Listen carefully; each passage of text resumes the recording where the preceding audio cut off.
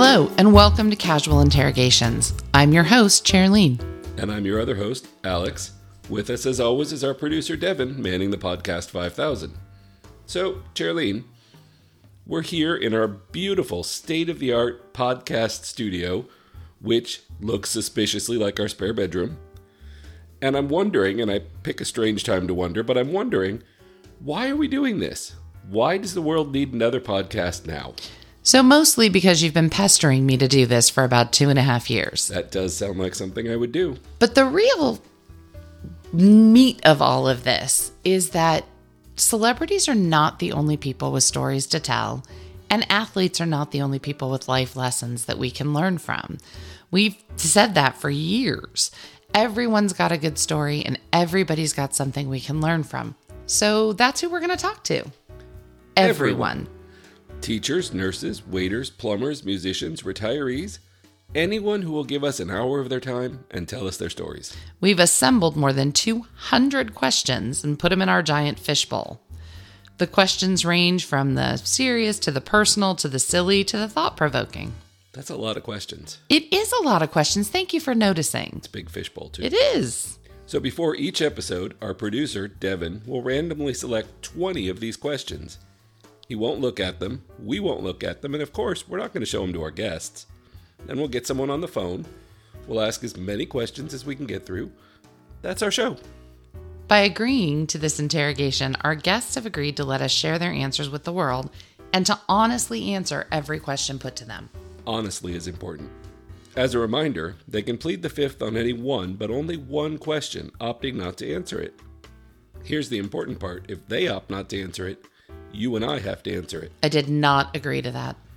You did. It was in the small print of our contract. We don't have a contract. We do. It's called The Vows. It's like 26 years ago. Yeah, you were super handsome that day. Oh, you look beautiful yourself. All right, so we're good to go. We've got questions. We want answers. Your interrogation begins now.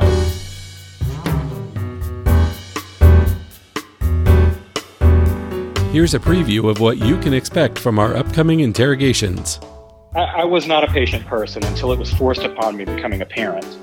And since then, I pay a lot of attention to the things I say at work, with my friends, and I've learned to read nonverbal behavior pretty well. And I don't think I would have done it if it hadn't been forced upon me, but I think emotional intelligence is the one thing that's more important to me than most things. The most scared I've ever felt as an adult was a difficult night. So the most scared I've ever felt was when my wife, who was my fiance of about 3 or 4 months, called me from Las Vegas and said that she had been in a shooting, and it turned out that she was at the Las Vegas shooting in 2017.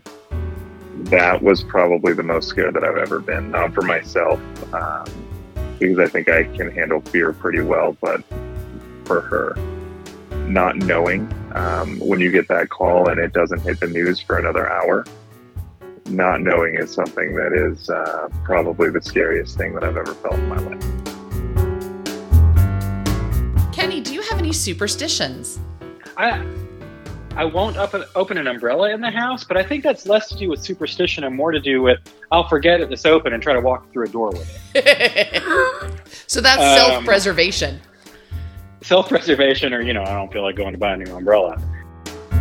I'm in control of my happiness. I'm not responsible for the trauma. Trauma is not I didn't want it. I didn't ask for it, but I am responsible for my happiness and my healing. So if I choose to be positive, it's because that's who I am and that's what I choose to be. So that's what you're going to get. Technically, at Benihana, you're not allowed to do that anymore. But if you're asking if I learned how to flip shrimp tails into a hat, I did. And we could substitute a hat for something else. Like cleavage. Correct. But, the oil is very hot coming off that grill, and so it's not a great idea to be putting that on skin. Yeah, that's a good point. That's a good point. Good point. I dealt with several injuries with my chefs there. As a non-Benihana professional, I never thought about that. I learned a lot about myself at age 12. Because you know my story, when we moved to Napa Valley, we were the first Black family in Napa. And so there were a lot of people that challenged what they thought African Americans were and who they thought we should be and our places that we should be in. And I was the one that says, you guys take that up with my brothers, but if you come to me, you got a problem, okay? So at 12, I learned a lot about myself and my courage. But 21, I got that voice, and I just never looked back. And then my goal now is just to continue to learn and to grow as a person. Meeting Bruce, and I have to be really honest, when I realized I was in love with him, I was really pissed off, okay?